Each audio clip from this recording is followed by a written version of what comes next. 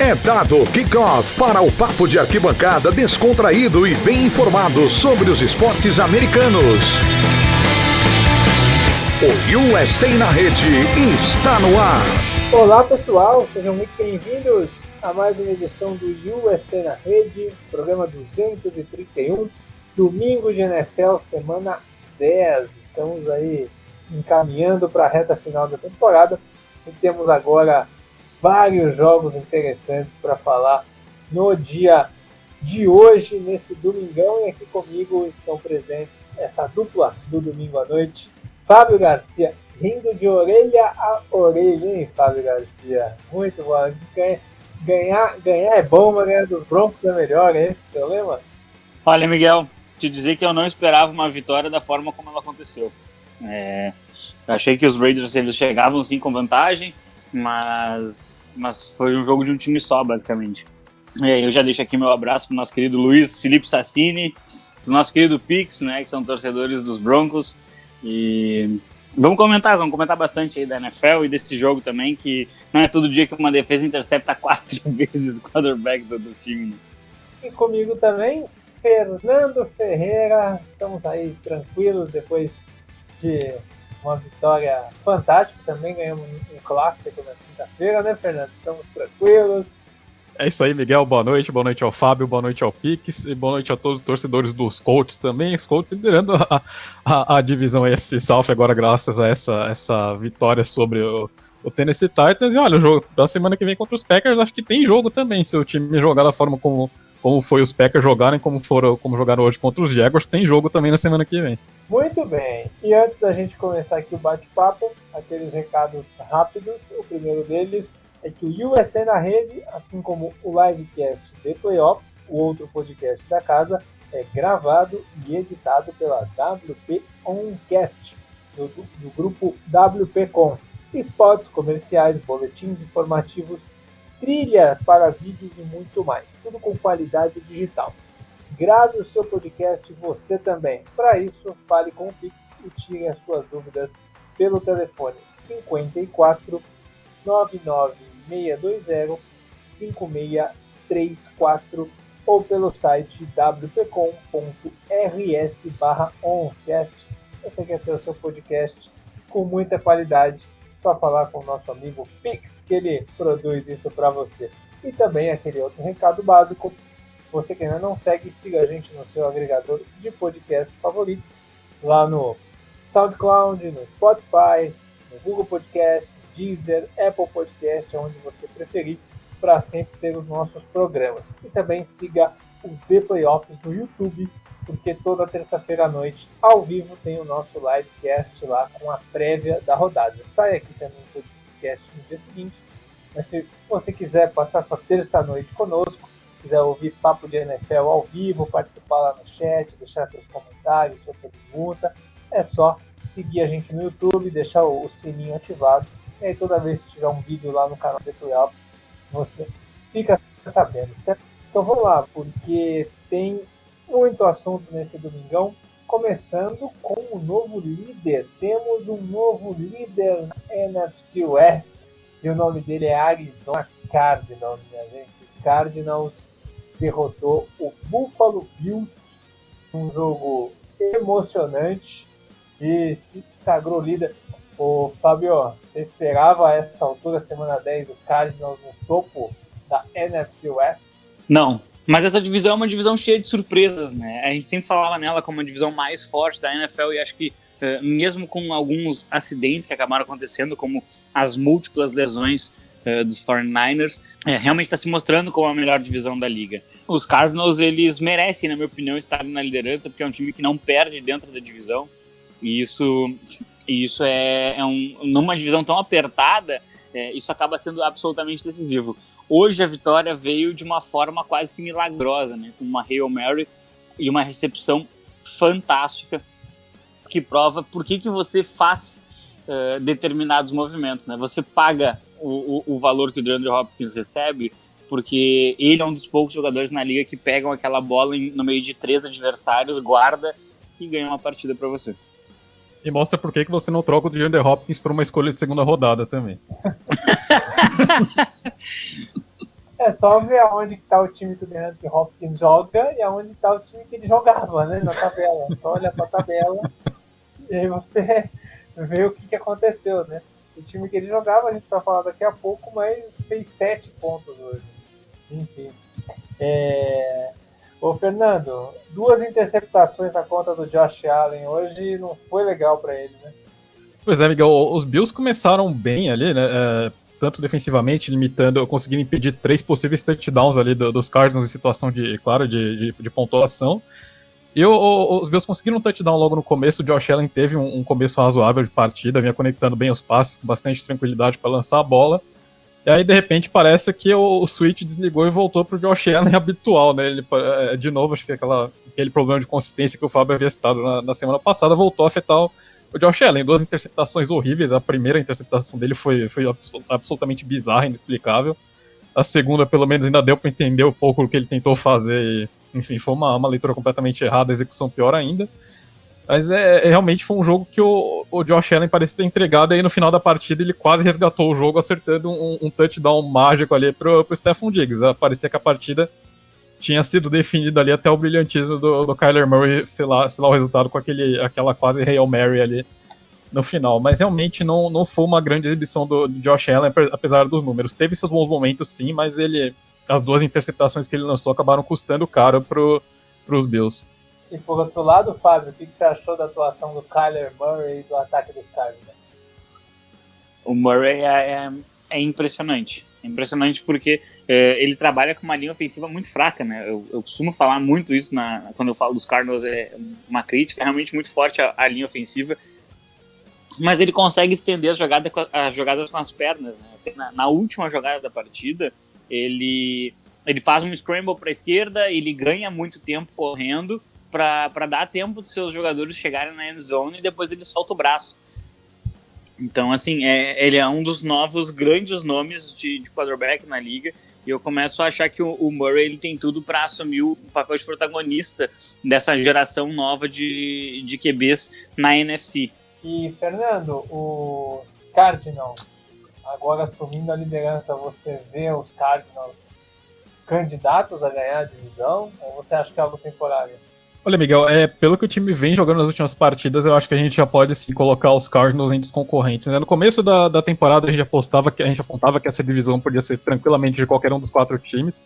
Aí os Cardinals tiveram aquela pequena oscilação no começo, né? Tiveram as derrotas para os Panthers e para os Lions, que acabaram tirando um pouquinho os Cardinals ali da briga. Eu acho que naquele momento todo mundo pensou que os Cardinals ainda não estavam no ponto de brigar por uma divisão, mas depois da bye week o time parece que o time voltou a engrenar e agora vem conquistando resultados importantes.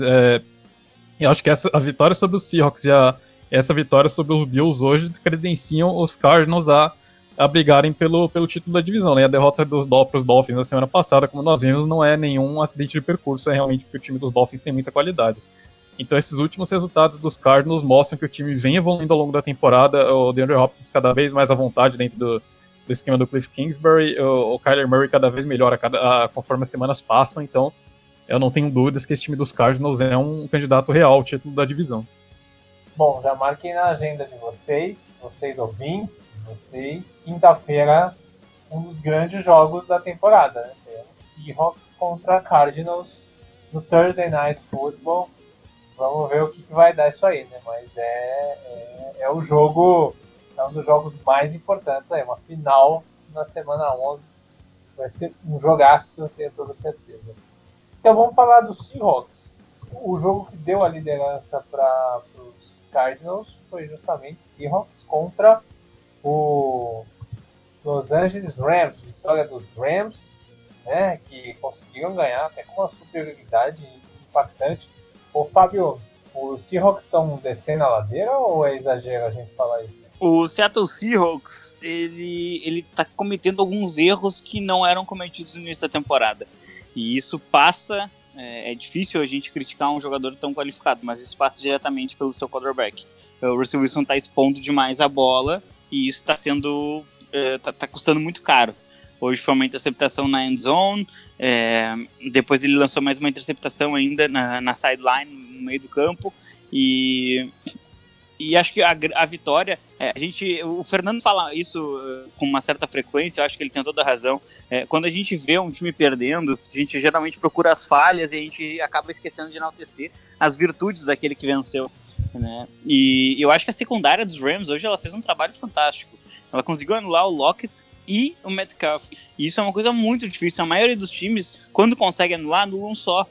E hoje esses 2 jogadores não apareceram em campo, ainda conseguiram 2 interceptações. Tem um lance dentro da endzone do Los Angeles Rams que é absolutamente sensacional. Agora me falha a memória o nome do jogador, mas ele pula e ele consegue dar só um tapa na bola, a bola acaba saindo do raio de recepção do Tyler Lockett e garante, né, que o time não sofre o touchdown. E eu acho que muito da virtude hoje da vitória dos Rams, ela passa pela secundária. O Seattle Seahawks, ele vem caindo, e aí tem que analisar a questão dos turnovers que eles estão sofrendo em um número muito maior do que deveriam. Mas hoje também teve muita virtude, sim, dos adversários. Ô, Fernando, a gente não teve nenhum passe para touchdown de nenhum dos 2 QBs, né? Isso é curioso, né? E principalmente o Russell Wilson, que é um cara que faz tantos touchdowns. O Goff, até que um jogo sem passe para touchdown dele é explicável, né? Passa por um plano de jogo. O Rams é um time que corre muito bem com a bola, finaliza muito bem as suas jogadas com corrida. Mas o Russell Wilson não passar para touchdown é algo surpreendente, né? Pois é, Miguel, eu acho que como você analisou bem, o do Goff não chega a ser tão surpreendente, muito por conta do gameplay do Sean McVay. Os Rams gostam bastante de correr com a bola em situação de goal line, né? Então, e várias vezes o Goff posicionou a bola para os Rams terem essa oportunidade, né? Então ele não teve touchdowns, mas teve 302 jardas aéreas. Uma grande partida do Goff explorando as deficiências dessa defesa do Seahawks, conseguiu várias conexões boas com o Josh Reynolds e o Tyler Higbee, que foram os alvos principais dele hoje. Agora, o do Russell Wilson realmente impressiona, né? Acho que o Fábio levanta um ponto importante, que é a questão dos turnovers. Hoje foram 3 turnovers, na semana passada foram 4 turnovers, então o Russell Wilson realmente vem sofrendo com alguns problemas de segurança de bola. E acho que um pouco disso passa pela falta de qualidade da linha ofensiva do Seahawks também. Acho que o Russell Wilson simplesmente não tem confiança na linha ofensiva, muitas vezes ele acaba se sentindo obrigado a forçar jogadas quando não tem necessidade, né? Acho que essa falta de confiança acaba influenciando um pouco no desempenho do Russell Wilson, né? E também enaltecer, como o Fábio disse, os méritos da secundária dos Rams. O DK Metcalf não teve nenhum target até o 3º quarto, que o Ramsey foi a sombra dele aí durante a maior parte do jogo, e o Russell Wilson não quis testar esse matchup. Então muitos méritos também, de fato, do plano defensivo da defesa dos Rams, conseguiu anular as armas do ataque dos Seahawks. Muito desse desempenho ruim do Russell Wilson passa pelos méritos da defesa dos Rams. Agora, Fábio, como que você atribui essa defesa do Seahawks, né, que apresentou muitos problemas desde o começo da temporada? A gente falou disso na semana passada, né? Você até falou que não era tanto mérito do Josh Allen, né?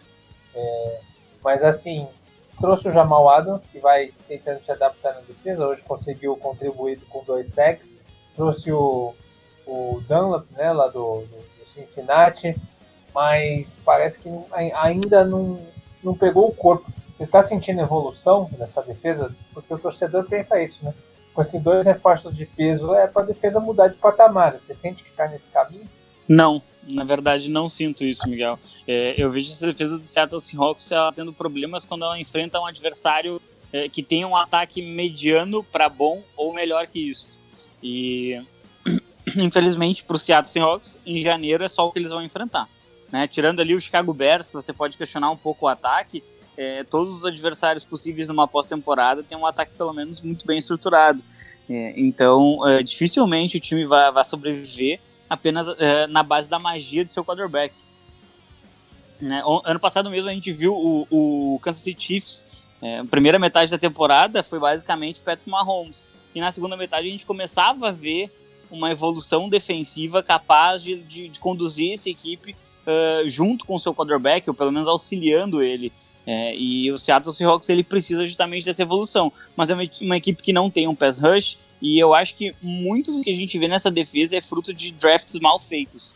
né? As últimas 2 primeiras escolhas do Seattle Seahawks, elas não surtiram um efeito muito grande dentro do campo e foram escolhas defensivas, então é um pouco complicado você gastar escolhas de primeira rodada enquanto seus adversários estão se reforçando e você não consegue fazer o mesmo, né? Você falou ali que realmente o Jamal ele conseguiu 2 sacks, então ele ajuda, mas ele está ajudando muito mais dentro do box. Na hora de cobrir passes, ele tá tendo algumas dificuldades. O Stefon Diggs deu um baile nele na semana passada, né? Então, aquilo, foram 2 escolhas de primeira rodada por um safety. Quando você vê, por exemplo, um rival de divisão, pagou 2 escolhas de primeira rodada num jogador que anulou do DK Metcalf, que até o momento ninguém tinha conseguido fazer com efetividade. Então eu acho que muito dessa ausência de qualidade defensiva do Seahawks passa por uma falta de competência mesmo na hora de montar essa defesa. Depois da Legion of Boom, o time investiu um pouco no Jadeveon Clowney, não deu muito certo, aí desistiu, e até o momento não tem pass rush e a secundária está sofrendo muito. Muito bem, momentos aí de preocupação pro Seattle Seahawks na temporada.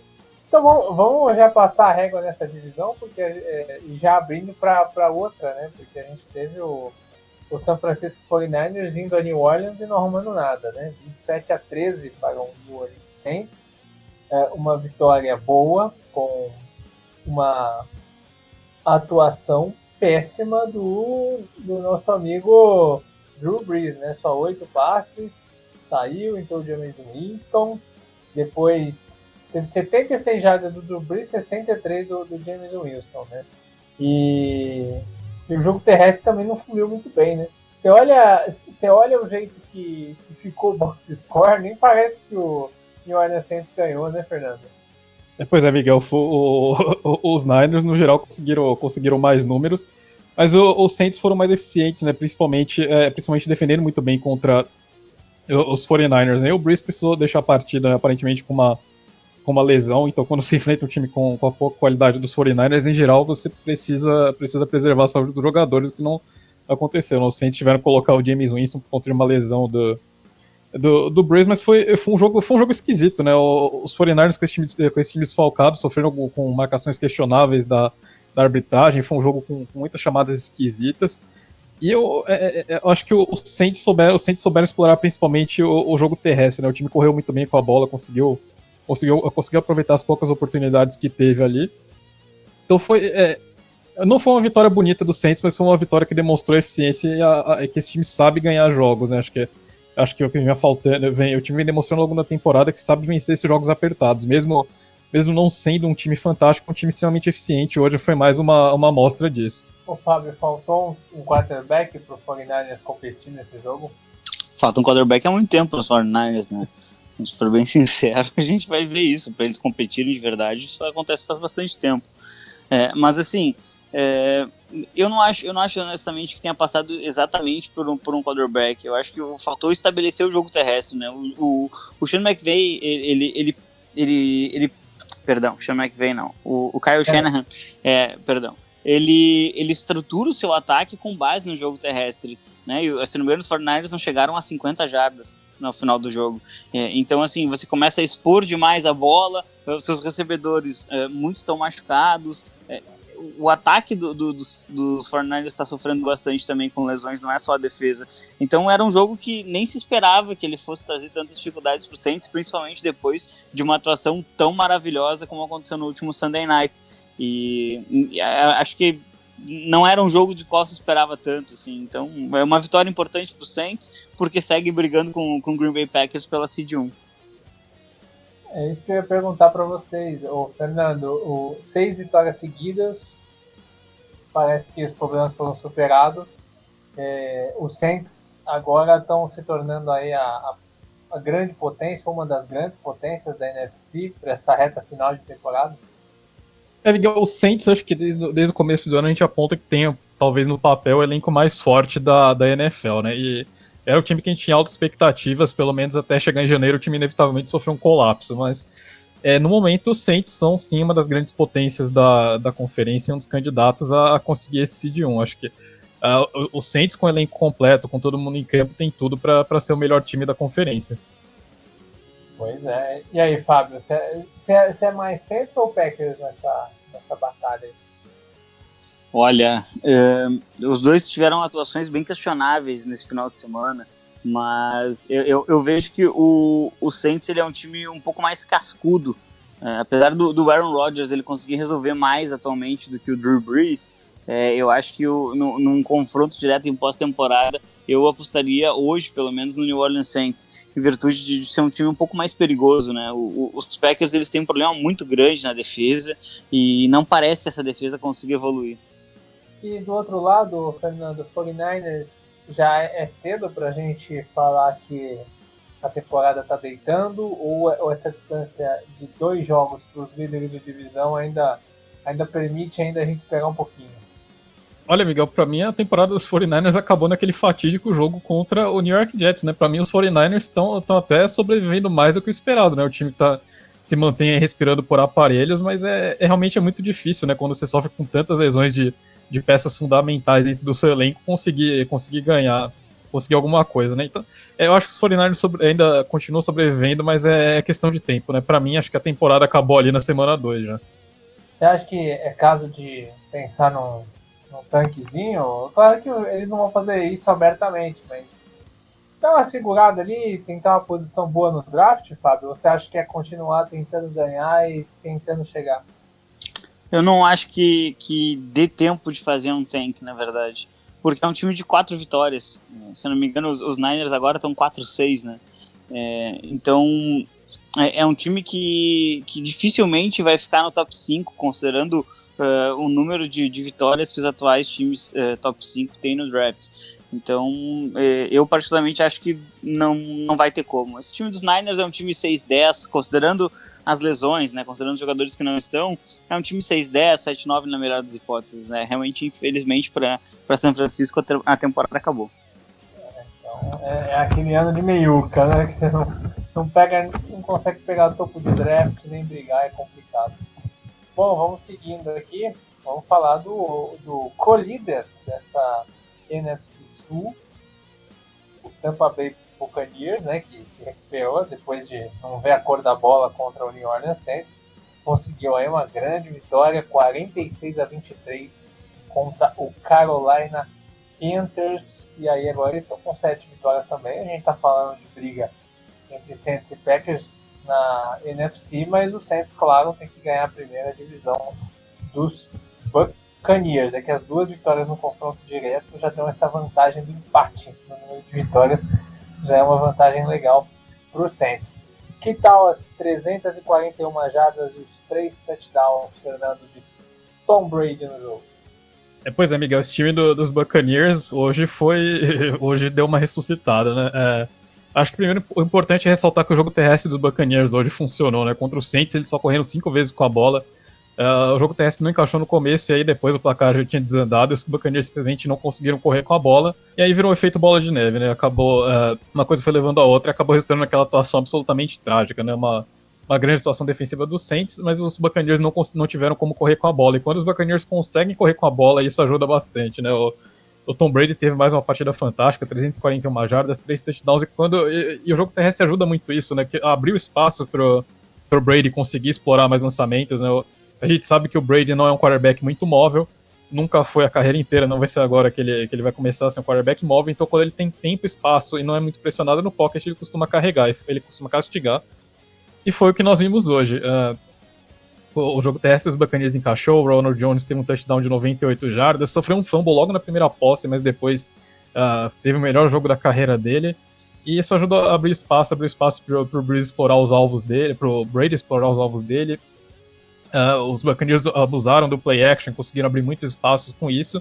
Então esse é o jogo dos Buccaneers, quando o time consegue encaixar o jogo terrestre, dá tempo pro Brady lançar de dentro do pocket, coisas boas costumam acontecer, e foi o que nós vimos hoje. Os Panthers tiveram um bom começo de jogo, mas os Buccaneers deixaram de pontuar em apenas 2 drives, né? O primeiro que teve esse fumble do Ronald Jones, e o segundo que foi o último drive quando o time ajoelhou na bola. Em todos os outros drives, os Buccaneers conseguiram chegar na red zone e pontuaram pelo menos com um field goal. Então é uma partida absolutamente fantástica. Acho que o time precisava muito de um jogo desse depois daquele massacre contra o Saints.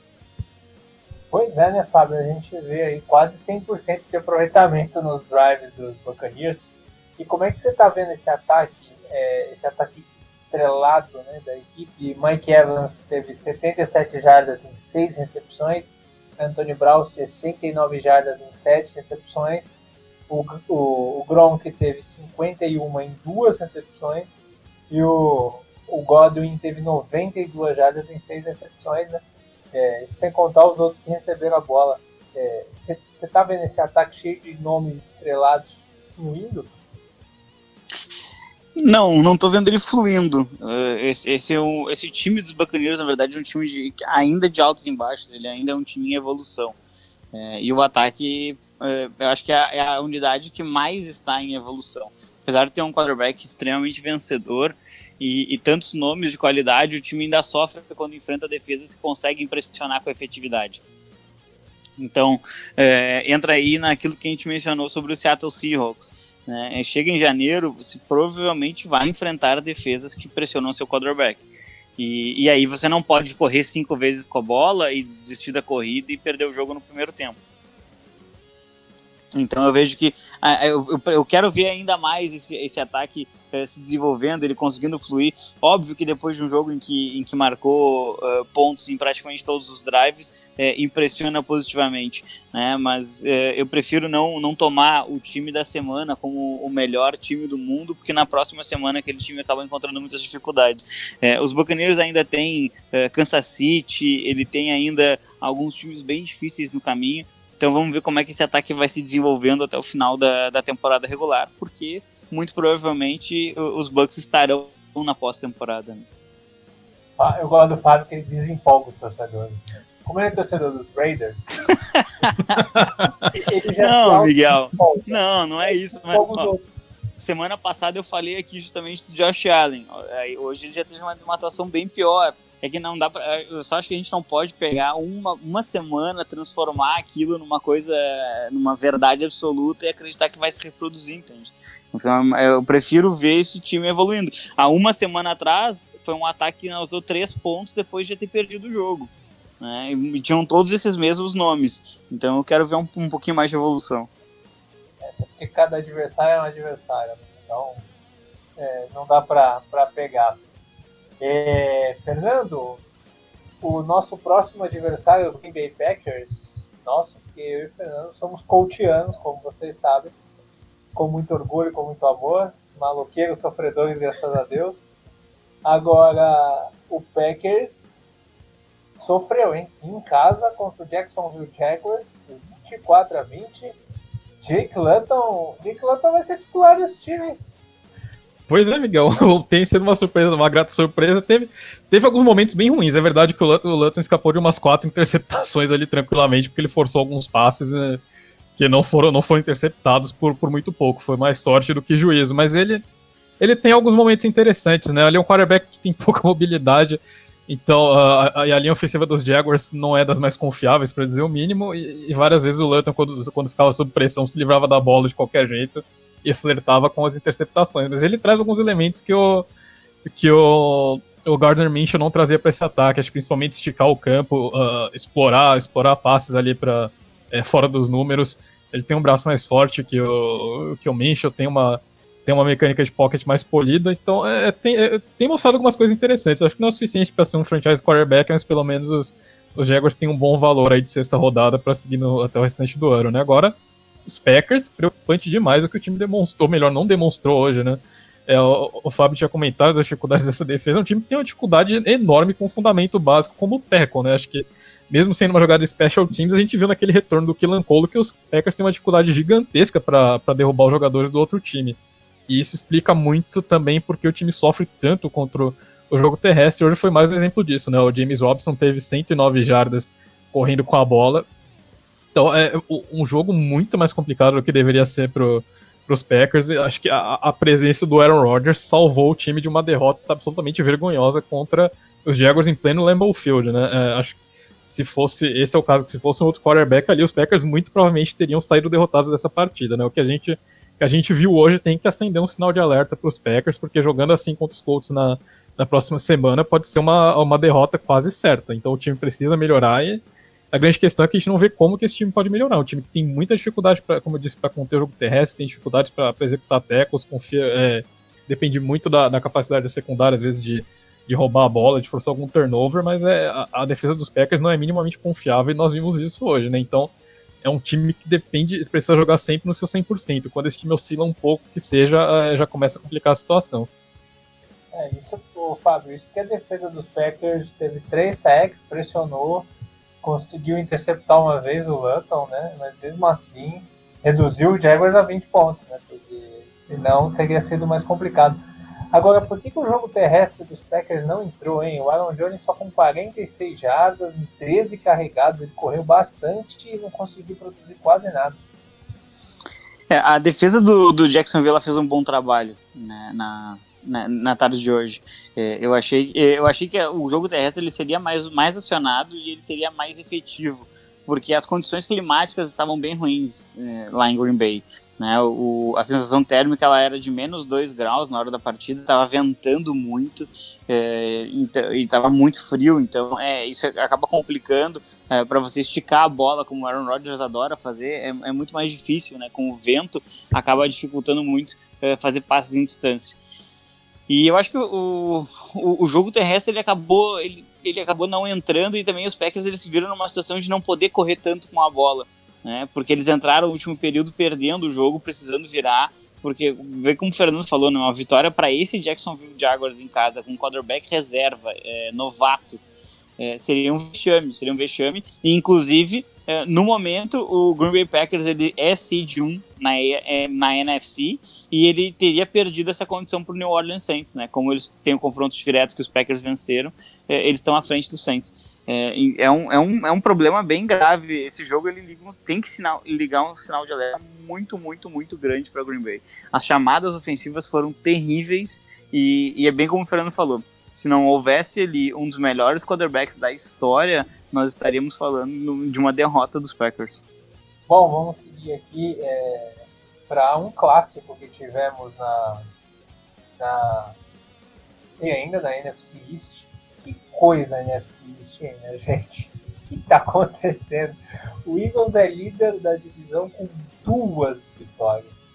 2 vitórias, sendo que perdeu para o New York Giants hoje, mesmo assim é líder da divisão. Cara, que coisa horrorosa. A vitória dos Giants 27-17. Ô, Fernando, fala a verdade, há quantos anos você acompanha a NFL, Fernando? Olha, assim, Miguel, de cabeça são mais ou menos o quê? Devem ser, olha, são mais de 10 anos já. Essa é a pior divisão que você já viu. Não, então, isso, estatisticamente, essa NFC está caminhando para ser a pior divisão da história da NFL. Esse feito, se eu não me engano, pertence à NFC West da temporada de 2010, eu preciso confirmar, mas se não me falha a memória, é isso. Com esse aproveitamento, a NFC East 2020 está encaminhando para ser a pior divisão da história da NFL e possivelmente também o pior desempenho de um campeão de divisão na história da liga. Eu vou pegar aqui a NFC West de 2010. Eu acho que foi aquela que o Seattle Seahawks venceu com 7-9, não foi? E ainda levou um jogo no playoff. Isso, ganhou do Saints no playoff, não foi o jogo do terremoto? Isso, exatamente. O Whitehurst, o quarterback do Seattle Seahawks, que ganhou do Drew Brees nos playoffs. Que coisa, o Drew Brees também, né, nos playoffs. Né? É uma coisa curiosa, porque os dois times que chegaram nos playoffs com recorde negativo, né, o outro foi o Carolina Panthers de 2014, se eu não me engano, os dois ganharam os jogos de playoffs, né, então pelo menos tem uma luz no fim do túnel. Mas o Carolina foi por causa que o Arizona foi com o terceiro quarterback, né. Isso, exatamente. Enfim. Mas, olhando a NFC West de 2010, que você citou, que é a pior da história, 7 vitórias pro time que ganhou, Seattle Seahawks, 7-9, o Rams foi em segundo, 7-9, o 49ers em terceiro, 6-10, o Arizona 5-11. O Fábio, você vê 2 times chegando a 7 vitórias? Nessa divisão, não. Não. Não chego, não consigo ver isso. Os Eagles, para ganharem a divisão, eles tinham que investir em vencer seus jogos internos ali. Se não me engano, essa foi a primeira vitória dos Giants sobre o Philadelphia desde 2016. E foi uma vitória que pode custar muito caro lá na frente. Se não me engano, agora os Eagles estão 3-5-1 e os Giants 3-7. Ou seja, é meio jogo na frente E os Eagles, eles se colocam numa posição terrível. Mais um jogo com muita pressão no Carson Wentz, mais um jogo em que o time não consegue se desenvolver ofensivamente, e mais um jogo com decisões questionáveis de seu quarterback, né? A gente já começa a ver gente pedindo que Jalen Hurts assuma esse ataque. Pois é, né? Vamos falar do jogo, então. O que você viu? O que você conseguiu ver desse jogo, Fernando? O Carson Wentz, nenhum passe para touchdown, né? 208 jardas, e o Daniel Jones também nenhum passe para touchdown, 244 jardas, mais 64 correndo. O Jones conseguiu exorcizar o fantasma daquele teco, daquela queda ali justamente contra os Eagles, e conseguiu anotar um touchdown corrido logo ali nesse jogo. Acho que ajudou. Primeiro, acho que ressaltar um pouquinho a evolução dos Giants, né? Uma unidade defensiva que acho que é uma das mais underrated da liga, né? A gente não fala muito da unidade defensiva dos Giants. É uma unidade que não tem grandes nomes, né? Trouxe o Logan Ryan nessa off-season, mas no geral não tem nada que salte aos olhos, mas é uma unidade extremamente disciplinada e que sabe defender muito bem, principalmente quando o campo começa a encurtar, né? Os Giants conseguem aparecer bem quando o oponente vai avançando e conseguem conter melhor quando o campo vai encurtando. E no ataque o time parece que começa a se encontrar. Principalmente, uma estatística interessante que eu observei nesse jogo, que os Giants não tinham arriscado nenhum RPO com o Barkley. Desde que o Barkley saiu, o time já começa a arriscar mais RPOs, o que é uma forma de corrigir as dificuldades do Daniel Jones, né? Acho que os Giants, da mesma forma, chegaram à conclusão que o Daniel Jones jamais será um pocket passer eficiente, o time começa a tentar incluir outros truques ali para o ataque funcionar. Uma delas é deixar o Daniel Jones ficar com a bola e correr ele mesmo. Tem ajudado a resolver. Já são 2 jogos que o Daniel Jones não sofre turnover, isso tinha acontecido apenas uma vez antes disso. Então já é um progresso, passos de tartaruga, mas o time vai avançando. E hoje foi um jogo aceitável dos Giants, né? A gente viu que o time tem sim condições de vencer. Acho que o Jones começa a cuidar melhor da bola, se sente mais confortável para arriscar passes.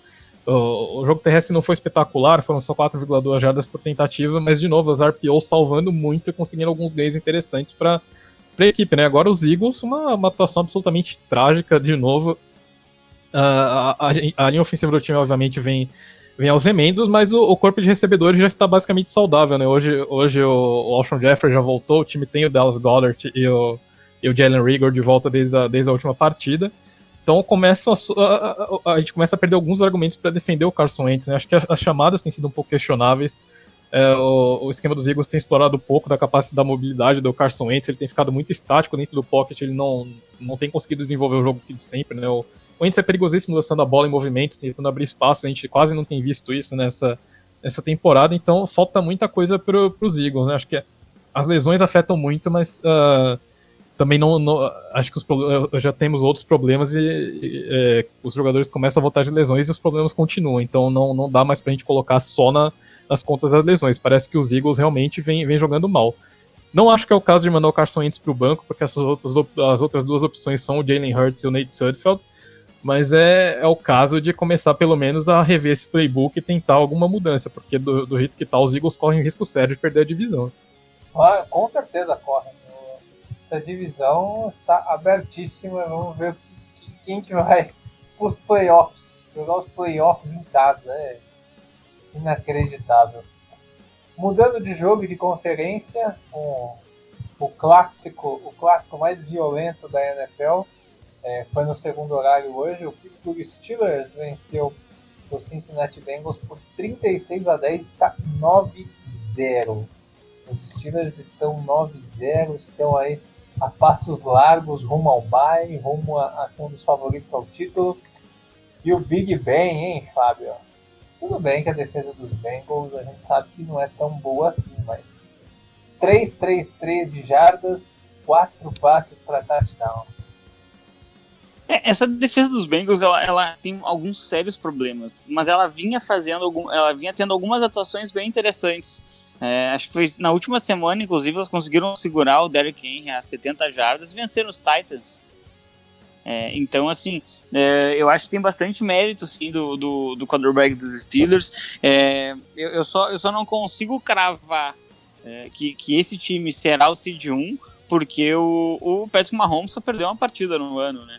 Então, ainda qualquer deslize dos Steelers, como eles não se enfrentam, não tem um confronto direto na temporada regular, qualquer deslize do Pittsburgh Steelers vai para os critérios de empate, né? Então aí os Chiefs poderiam conseguir a bye e com certeza você prefere que a sua defesa descanse e o Patrick Mahomes não, né?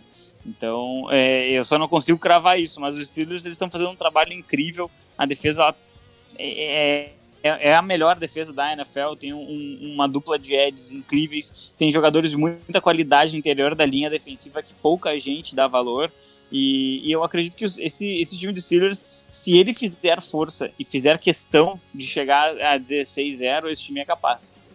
E do outro lado, o Joe Burrow sofreu, né, com a pressão da defesa, né, tomou bastante sacks aí no jogo, conseguiu até cuidar da bola, mas é muita diferença de um time pro outro, né? Porque o Burrow carregar uma vitória contra os Steelers seria muito pesado, né, Fernando? Miguel, é complicado. Os Bengals são um time chato de enfrentar, né? Porque o time antes dessa derrota pros Steelers só tinha perdido uma vez por mais de uma posse, que tinha sido ali pro Baltimore Ravens, né? Curiosamente, em outro confronto de divisão contra o vice-líder. Mas hoje foi realmente o que se esperava, né? A gente fala de todos os problemas que essa linha ofensiva dos Bengals enfrenta, e hoje isso ficou bem evidente. O Burrow foi sacado, sofreu 4 sacks, levou 9 hits contra a melhor defesa da liga. Obviamente, acho que era esperado que esses problemas da linha ofensiva dos Bengals ficassem mais evidentes, né? Foi o caso hoje. O Burrow, como você disse, pelo menos não sofreu turnovers, mas não tinha muito o que fazer realmente. O tempo inteiro tendo que se livrar da bola rapidamente, tendo que fazer leituras apressadas, e não tem como carregar esse time nas costas, né? Acho que hoje foi uma partida que mostrou que os Bengals conseguem fazer partidas interessantes contra adversários de um nível intermediário, mas quando cai contra um adversário do nível do Pittsburgh Steelers, a gente vê que ainda falta muito pro time evoluir, né? Então tá indo no caminho certo, mas ainda falta muita coisa para esse time ser competitivo. Pois é, e o Pittsburgh Steelers tem uma sequência interessante, né? Eles pegam os Jaguars na próxima semana, depois eles têm o clássico com os Ravens e na sequência o Washington, né? Então, ou seja, eles têm aí pelo menos 2 vitórias aí bem encaminhadas para essa sequência e rumo a se classificar e ganhar a divisão. Olho nos Steelers forte, porque linha ofensiva forte, Big Ben saudável, bons nomes talentosos no ataque e a melhor defesa da NFL. Realmente. E um head coach, e um head coach que em 14 anos nunca teve um recorde negativo. Vamos falar, né? É um head coach que é futuro Hall of Famer, acho que não tem mais discussão. Faltou ganhar uma dos Patriots no playoff. Faltou isso. Uma. Se ele tivesse ganho uma dos Patriots nos playoffs, ele estaria aí, mas faltou, né? Isso já não vai mais acontecer, porque aqueles Patriots da dinastia não estão mais aqui, né? Mas enfim. Vamos seguir então? Vamos ver aqui. Teve um time de Las Vegas que ganhou. Deixa eu dar uma passada aqui pra ver o que aconteceu. Tem um time lá de Las Vegas que ganhou de novo. Tá na briga aí. 6-3, tá na turma das 6 vitórias. A AFC tá ficando competitiva, né, gente? Por mais um ano a gente vê aí vários times brigando pelo Wild Card e a gente tem uma turma boa com 6 vitórias aí, né? Titans, Colts, Raiders, Ravens, Browns, uma turma aí brigando. Dolphins agora. Dolphins, olha quanta gente aí brigando pelas mesmas vagas. A AFC tá bem competitiva, né? E diga aí, Fábio, 37-12 contra os Broncos. Bastidores, notícia que surgiu dos bastidores, Luiz Felipe Sassini desistiu de fazer a matéria do jogo. Passou a bola. Falou, verdade. É isso mesmo que aconteceu? É verdade. O Luiz pediu pra eu fazer por questões pessoais. Eu acabei fazendo lá pro The Playoffs. Mas assim, foi um jogo de um domínio que fazia realmente muito tempo que eu não via. Um domínio feito pelos Raiders, né? Sofrido, a gente já tem uma história bem longa nos últimos anos. E na verdade, sim, os Raiders eles começaram o jogo muito bem, conseguiram estabelecer jogo terrestre. É bem a cara do John Gruden a vitória de hoje, muito jogo terrestre, muitos bloqueios acertados. E acho que se não houvessem drops, foram 3 TDs dropados e algumas faltas desnecessárias que os Raiders realmente fizeram e acabaram comprometendo, poderiam ter matado esse jogo um pouquinho mais cedo. Do outro lado, os Broncos eles têm uma defesa muito bem treinada, principalmente a secundária, ela tem bastante qualidade. A parte dos edges hoje não conseguiu fazer muita coisa contra Las Vegas, o que na verdade é um pouco surpreendente para mim, porque os Vegas está jogando sem 3 OLs titulares, teve que subir um offensive tackle do practice squad para ter jogadores, então é um pouco surpreendente negativamente, mas a secundária foi muito bem. A secundária dos Broncos ela é muito boa. E a nota negativa da tarde e noite em Las Vegas é Drew Lock, né? O Drew Lock teve uma partida absolutamente terrível, expondo a bola em oportunidades que não precisava. Ele sofreu um fumble, ele sofreu 4 interceptações e terminou o jogo com uma ressaca da pior espécie, né? Na cidade do pecado.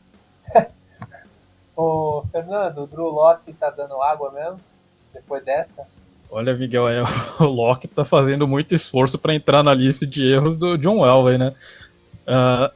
É sempre complicado avaliar um quarterback numa situação fora do ideal, quando você tem lesões, você tem falta de qualidade na proteção do quarterback, mas o mínimo que você espera de um futuro franchise quarterback é que ele se ajude e não prejudique o time. E não foi o caso, né? Nas últimas semanas, esses turnovers são turnovers burros do Drew Lock, que tem prejudicado os Broncos. Hoje foi mais um exemplo disso, né? O Lock, ele tem, desde o tempo de college, tem esse estilo agressivo de querer alongar o campo o tempo inteiro. Mas você chegar na NFL e esperar que isso continue dando certo é um pouco de inocência, e a gente tem visto o Lock sofrendo interceptações, muitas vezes em overthrows, muitas vezes confiando demais no braço e enfim, fazendo leituras precipitadas, muitas vezes errando o alvo dele por muito.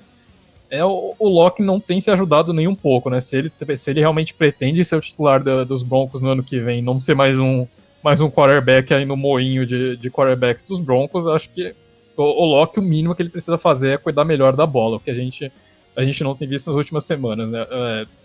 Hoje foi absolutamente preocupante pro que a gente viu. Eu acho que os Broncos não tinham muita expectativa pra temporada por conta das lesões, né? Foi outro time muito afetado por lesões antes mesmo do primeiro jogo. E o restante dessa temporada seria basicamente um processo de avaliação do Drew Lock. O que a gente viu até aqui é que confirma que o Drew Lock não é o cara pros Broncos no futuro. Fábio, diga. Mais uma semana, hein? 13 de dezembro, vai marcando na agenda. Na próxima semana os Raiders vão ter uma derrota em casa, tá? No Sunday Night, então eles já dão um passinho atrás nessa briga. Então, mas semana que vem vocês pegam os Chiefs e a gente pega os Packers. Se os dois perderem, não é isso? Exatamente, os dois podem perder, é verdade. Devem, inclusive. Se os dois perderem, é normal. Perderam para os times que estão brigando lá em cima, beleza, segue o barco, estamos no bolo. Agora, se os dois ganharem, a coisa vai começando a ficar boa, hein? Eu não vou nem sonhar com 2 vitórias sobre o Mahomes no mesmo ano. Mas isso que o Fernando trouxe é muito verdade, assim, porque o Drew Lock, as interceptações que ele lançou hoje, elas são muito preocupantes. A primeira foi um overthrow, que ok, faz parte, tudo bem. Lançou um overthrow, a bola foi um pouquinho mais forte, mas ele lançou realmente para um local onde tinha um jogador de Denver com incapacidade. Sim, ele podia receber um passe ali, né? A segunda interceptação ele não tinha por que lançar, ele lançou uma bomba para dentro da end zone sem olhar para o safety cortou a linha de passe e levou a bola. Os Broncos eles podiam virar o jogo antes do intervalo, ele acabou comprometendo o drive ali. E a terceira interceptação é absolutamente ridícula. Ele mira o Noah Fant, o tight end, e o tight end está sendo marcado por um DL e ele consegue acertar a bola no DL. Então, assim, a última já foi em garbage time ali, acho que já só serve para assustar um pouco mais. Mas o Lock, ele precisa fazer um trabalho melhor protegendo a bola. As chamadas não são boas? Não são. Se o recebedor número 1 tá fora por lesão? Sim. Mas isso não te dá o direito de expor a bola dessa maneira. né? Eu não sei se o Locke será o quarterback do Denver no ano que vem. Acho que deveria ter uma chance, até porque para nós isso é muito positivo, mas o time precisa fazer um trabalho melhor nessa construção de elenco. A linha ofensiva ainda é fraca e tem que recuperar o Sutton, né? Tem que recuperar o wide receiver número 1 da equipe. Bom, nós vamos falar de um jogo importantíssimo que tivemos, né? Afinal de contas, a gente teve Tua contra Herbert. E o Miami Dolphins ganhou de novo. O Tua ganhou depois da estreia contra os Rams, ele ganhou do Arizona Cardinals num jogaço semana passada, do Kyler Murray. E agora ele ganha de novo de outro jovem promissor, que é o Herbert, né? Vão ser os caras do futuro da liga. 29-21, com 2 touchdowns, 169 jardas. Tá promissor esse Dolphins, hein, Fernando? Pois é, Miguel. O jogo acho que começou de uma forma que ressalta como que esse time dos Dolphins é bem treinado, né? O ataque não tinha nem entrado em campo e os Dolphins bloquearam um punch e colocaram o ataque já em posição para pontuar com pouquíssimos minutos de jogo, né? Então, o trabalho que o Brian Flores vem fazendo no comando dessa equipe, o quanto que essa equipe evoluiu, não só do ano passado para esse, mas da semana 1 de 2020 para a semana 10, precisa ser ressaltado, né? Os Dolphins acertaram na contratação do Brian Flores e acertaram na escolha do Tua e acertaram em colocar o Tagovailoa como titular já agora, né? Ele trouxe uma dinâmica nova para esse ataque, ele consegue fazer coisas que o Brian Fitzpatrick provavelmente não estaria fazendo. Então, os Dolphins mostrando que tem feito a franquia está caminhando na direção correta. Hoje, a statline do Tua não foi tão impressionante, 15 passes de 25, 169 jardas e 2 touchdowns, mas ele dá uma outra dimensão para esse ataque, ele tem a possibilidade de sair no scramble, ele é muito eficiente lançando a bola dentro do pocket, lançando a bola fora do pocket. Hoje deu até um meio tackle ali para tentar parar o jogador dos Chargers que tinha conseguido um retorno de fumble. Então realmente os Dolphins têm feito um trabalho espetacular, é um time que tem crescido semana a semana, e o Tua começa a pegar ritmo de jogo, começa a ficar mais à vontade a cada semana. Na estreia a gente viu que ele ainda estava um pouco sem ritmo, mas nas últimas 2 semanas, no jogo contra os Cardinals em particular, a gente viu uma atuação fantástica, e hoje de novo sendo extremamente eficiente, né? Esse time é um time ainda em processo de construção, mas que já começa a demonstrar resultados extremamente promissores, né? Hoje foi uma vitória, apesar do placar apertado, foi uma vitória bem tranquila ali sobre os Chargers, né? Os Dolphins estiveram no comando da partida durante a maior parte do tempo. Então o que a gente começa a ver tem motivo de sobra para o torcedor do Miami Dolphins ficar empolgado, sonhar até mesmo, porque não, com o título de divisão esse ano, com as oscilações aí do Buffalo Bills. Particularmente acho isso difícil, mas a gente nunca sabe, né? Um confronto de semana 17 ali que os Dolphins podem chegar tranquilamente vivos na briga pelo título da divisão. Pois é, né, Fábio? A defesa dos Dolphins indo bem, parando o Herbert, o Tua bem no ataque. Que a atuação dos Dolphins é uma evolução que vem mais rápido do que a gente esperava na metade da segunda temporada do Brian Flores. Exatamente, a gente tem que lembrar que nessa mesma altura, no passado, estava todo mundo falando que os Dolphins eram com certeza o pior time da NFL, e seriam a primeira escolha dos drafts. Então, é uma evolução muito grande com uma mudança não tão grande assim de elenco.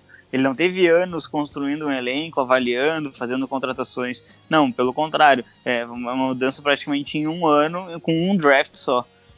Claro, o Miami tinha muitas escolhas, mas mesmo assim, a evolução que ele mostra dentro de campo, acho que credencia ele, inclusive, a ser lembrado no prêmio de treinador do ano, que eu ainda acho que vai para o Mike Tomlin, mas já valeria lembrar do Brian Flores pelo trabalho excelente que ele vem fazendo esse ano. Os Dolphins venceram adversários muito difíceis, eles ainda têm alguns adversários bem complicados no caminho, e eu acho que todo torcedor de Miami apenas está esperando uma oportunidade de vencer os Patriots e sentir que realmente as coisas mudaram na AFC East. Pois é, exatamente. Aqui, que momento para o torcedor dos Dolphins, né? Sem dúvida alguma. Agora temos mais 2 jogos aqui para falar. Fernando, discorra. Cleveland Browns 10, Houston Texans 7. O placar é feio, a gente pensa que foi... Mas foi um jogo prejudicado pelas condições climáticas, né? O início do jogo chegou a ser adiado por conta de uma tempestade lá em Cleveland, né? Mais uma semana com condições climáticas abaixo do ideal ali em Cleveland, então isso obviamente prejudicou muito o jogo, né? A gente até viu o Mayfield e o Deshaun Watson se aventurando, arriscando esticar a bola, mas logo ficou claro que essa possibilidade não existia, as condições estavam muito desfavoráveis e o jeito foi correr com a bola, né? Principalmente os Browns correndo 41 vezes, foram só 20 passes. E basicamente foi isso, um jogo de pouquíssimos pontos, até o começo ali do último quarto, os Browns estavam ganhando por 3-0 apenas. Estava difícil até de chutar a bola realmente, né? Por conta do vento. Então não foi um jogo espetacular, um jogo bastante prejudicado pelas condições, mas que importante para os Browns, né? Que são mais um time vivo aí na briga pelos playoffs da AFC. E quando você tá brigando pelos playoffs, você precisa ganhar de adversários mais fracos, e foi isso que os Browns fizeram hoje. Não foi uma vitória bonita, mas foi o time soube se virar ali dentro de condições pouco favoráveis, né? Então uma vitória importante para manter os Browns vivos aí na briga pelos playoffs. Exatamente. O Houston Texans, boa sorte no draft. Boas férias e boa sorte no draft. Que eles não têm escolha, né, Miguel? Que eles não têm escolha.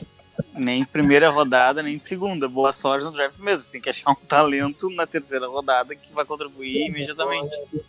Depois de perder a divisão. Vamos falar a verdade, Fábio? Vamos ser sincero. Esse time, se tivesse um bom GM, fosse bem administrado, era time para disputar título, né? O time que teve aí, tem um puta de um QB, tinha o Hopkins, o J.J. Watt, tinha o Clown que deixava embora, Mercilus, tanto talento, os caras conseguiram virar um dos piores times da liga nesse momento. Então, exatamente. É muito amadorismo. Assim, a única coisa que ainda faz a gente acreditar em algumas vitórias de Houston é o fato de que o Deshaun Watson é o quarterback. Porque o time em si, ele foi totalmente destruído. Ele foi, ao longo dos anos, os Texans eles foram perdendo talento e não repondo. Hoje claro, não é demérito você ser vencido por Myles Garrett, mas o Larry Tunsil hoje não foi capaz de parar o Garrett, né? O Garrett deu um baile nele num sack, foi vergonhoso, tá? Então, mas ele custou uma primeira rodada, que poderia ser um jogador desse nível jovem. Se eu não estou enganado, ele custou 2 primeiras rodadas. Custou 2 e uma possivelmente de top 5 nesse ano ainda. Exatamente. Então, assim, nessa mesma escolha que eles poderiam pegar o Larry, que eles pagaram pelo Larry Tunsil, vai provavelmente sobrar o left tackle de Oregon, que é absolutamente sensacional. Então, assim, é complicado ver até uma perspectiva. O Deshaun Watson talvez ele seja uma versão na AFC, ele talvez seja uma versão do Matt Ryan, do Matt Stafford. Pois é. Fazendo um paralelo com a NBA, pode rolar uma síndrome do Anthony Davis daqui a pouco dele, ele pedir para ir embora de qualquer jeito. Ou dos caras do Jaguars, né, que pediram para ir embora loucamente e conseguiram. Porque um cara do nível do Watson ficar com 2 vitórias em 9 jogos é lamentável. Para fechar, um jogo que de nome talvez não tenha aquele destaque, mas foi um jogo pau a pau, né? Vitória dos Lions. Os Lions estão 4-5, então tá difícil ainda, mas eles ainda estão brigando pelo wild card. Ganharam do Washington, que está brigando pelo título da divisão, né? Que dá para dizer dessa vitória, Fernando? O Alex Smith com 390 jardas é uma história, né? Tá voltando a jogar cada vez melhor. E o Matt Stafford com 3 passes para touchdown. Pois é, Miguel. Jogo com o time da NFC sempre vai ter implicação nos playoffs, né? Porque a divisão enfim, a gente não tem muito mais o que falar sobre isso. Mas, de fato, o grande destaque da partida acho que foi a atuação do Alex Smith, 390 jardas. Não teve nenhum touchdown, mas pelo menos não sofreu turnovers. O Alex Smith realmente melhorando semana a semana, né? É absolutamente surreal a recuperação dele, né? Depois de ter até mesmo a vida dele em risco. E a gente tá vendo até algumas coisas que a gente não costumava ver do Alex Smith, né? Ele sempre foi um quarterback mais conservador, um quarterback que não costumava se arriscar muito. E hoje, contra os Lions, a gente viu, nas últimas semanas a gente também viu o Alex Smith se arriscando a alongar o campo. E hoje deu certo, ele conseguiu, foi bem retribuído por conta disso. Mas faltou o Washington acabou pecando em alguns momentos, né? Teve um field goal perdido ali que acabou fazendo falta, acabou fazendo a diferença ali no fim, o field goal que o Dustin Hopkins perdeu. E com o jogo indo pro overtime, o Chase Young fez uma falta absolutamente estúpida ali em cima do Matt Stafford, que manteve a campanha dos Lions viva e deixou que o time chutasse o field goal da vitória, né? Foi um jogo que o Washington também, de certa forma, deixou escapar, né? Mas, enfim, acontece, e exaltando o lado vencedor, o Matt Stafford de novo, mostrando por que ele precisa sair de Detroit urgentemente para pelo menos ter uma chance de brigar por alguma coisa antes de encerrar a carreira dele de uma forma tão frustrante, né? Stafford lançou 2 touchdowns maravilhosos pro Marvin Howell e pro Marvin Jones. A gente lembra que os Lions estão sem o Kenny Golladay, que lesionou o quadril, talvez não volte tão cedo. O Stafford não tem uma linha ofensiva minimamente confiável, mas hoje, quando ele teve tempo para lançar, ele castigou a secundária de Washington, né? Então, acho que uma partida para mostrar que se os Lions têm pretensão de trocar o Stafford, hoje foi uma partida para subir o valor dele, né? Os Lions vão jogar assim até o final da temporada, porque o Matt Patricia precisa defender o emprego dele com unhas e dentes, né? Muito, muito pouco provável que ele siga como head coach dos Lions até o ano que vem, mas ele precisa fazer o possível para se manter, né? E uma dessas coisas é ganhar jogos de times mais fracos como o Washington. Hoje os Lions fizeram o dever de casa e o Matt Patricia acho que vai colocar tudo nas costas do Stafford para ver se consegue salvar o emprego pro ano que vem. E é impressionante, né, Fábio? Quantas e quantas vitórias dos Lions com o field goal do Matt Prater, né? É impressionante, né? Quantas dessas últimas vitórias nos 5 anos, eu acho que mais da metade dos jogos que os Lions ganharam foi com o Matt Prater chutando e dando a vitória. É muito importante ter um special teams que funciona muito bem. Isso é absolutamente vital para que uma equipe ela chegue na pós-temporada e não passe por traumas como a gente viu algumas equipes passando, como Chicago Bears, Minnesota Vikings, um pouco mais atrás, né? E os Lions eles têm o incrível, os Lions eles são absolutamente inacreditáveis. Eles têm talento em boa parte do campo, mas eles não conseguem fechar jogos e acho que muitas vezes em momentos chave o time acaba comprometendo completamente uma partida inteira ali, né? Com um drop, cedendo um first down, e eu acho que de repente com um head coach um pouco mais competente, esse time poderia assim lutar por pós-temporada. Posso só acrescentar uma estatística aqui, Miguel? Você levantou essa questão do Matt Prater, mas só para constar, esse foi o 38º game winning drive do Matthew Stafford. À frente dele nós temos apenas Drew Brees, Tom Brady, Ben Roethlisberger e Matt Ryan. Então acho que isso mostra muito da qualidade desse quarterback que a gente exalta semana a semana, mas é uma estatística que acho que a gente não tinha falado ainda, mas a capacidade que o Stafford tem para virar jogos no final é uma coisa surreal. O 38º game winning drive dele, isso não é coisa para poucos. O problema é que o Lions, praticamente todos os jogos, eles começam perdendo, né? Ajuda. Nossa senhora, todo jogo é para virar, para correr atrás. Realmente é difícil. Fechamos então neste domingo de NFL. Neste momento que terminamos a gravação, tá 7-7, Baltimore e New England. Os Patriots estão lançando. Eu achei que nessa altura a gente nem ia ter jogo para ver lá, mas os Patriots estão engrossando a vida dos Ravens. Fechamos então. Fernandão, aquele abraço e espero estarmos eu e você felizes na semana que vem. Pois é, Miguel, valeu, Miguel, Fábio, valeu, Pix, obrigado a todo mundo que nos ouviu. Semana que vem o desafio é complicado, né? Contra os Packers. Vamos ver qual Green Bay Packers que vai aparecer. Se forem os Packers do começo da temporada, a missão dos Colts é um pouquinho mais difícil. Mas se for o Packers que apareceu contra os Jaguars, hoje os Colts têm chance sim, sem sombra de dúvidas. E se os Colts que atuaram na quinta-feira aparecerem contra os Packers, dá pra sonhar com uma vitória sim. Mas é isso então, valeu gente, bora pra próxima semana. Muito bem, Fábio. Aquele abraço, até a próxima, hein? Obrigado, Miguel, pelo debate, Fernando, Pix, de novo, muito obrigado por ser Derven Brooks também. Fica um grande abraço para quem nos ouviu, para quem interage, quem manda comentários, perguntas, quem leu lá no The Playoffs. Aviso que provavelmente não estarei aqui na próxima semana por não ter condições psicológicas de comentar jogos vendo os Raiders jogando. Então, daqui 2 semanas estaremos de novo comentando as partidas da NFL. Um grande abraço a todos, principalmente a torcida do meu querido Denver Broncos. Vamos ver quem que a gente chama para o seu lugar. Vamos ver aqui. Será que eu chamo a Mia, Fernando? Será que eu tenho essa Rapaz, eu não sei se eu... Não sei não, hein? Olha, amigão, vai ser complicado. Será que eu faço isso, Chico? Vamos ver. Temos uma semana para pensar. É isso, gente. Então, fechamos e sempre fica aquele recado no final. Essa edição do USA na Rede é gravada e editada pela WP Oncast. Grave o seu podcast, você também.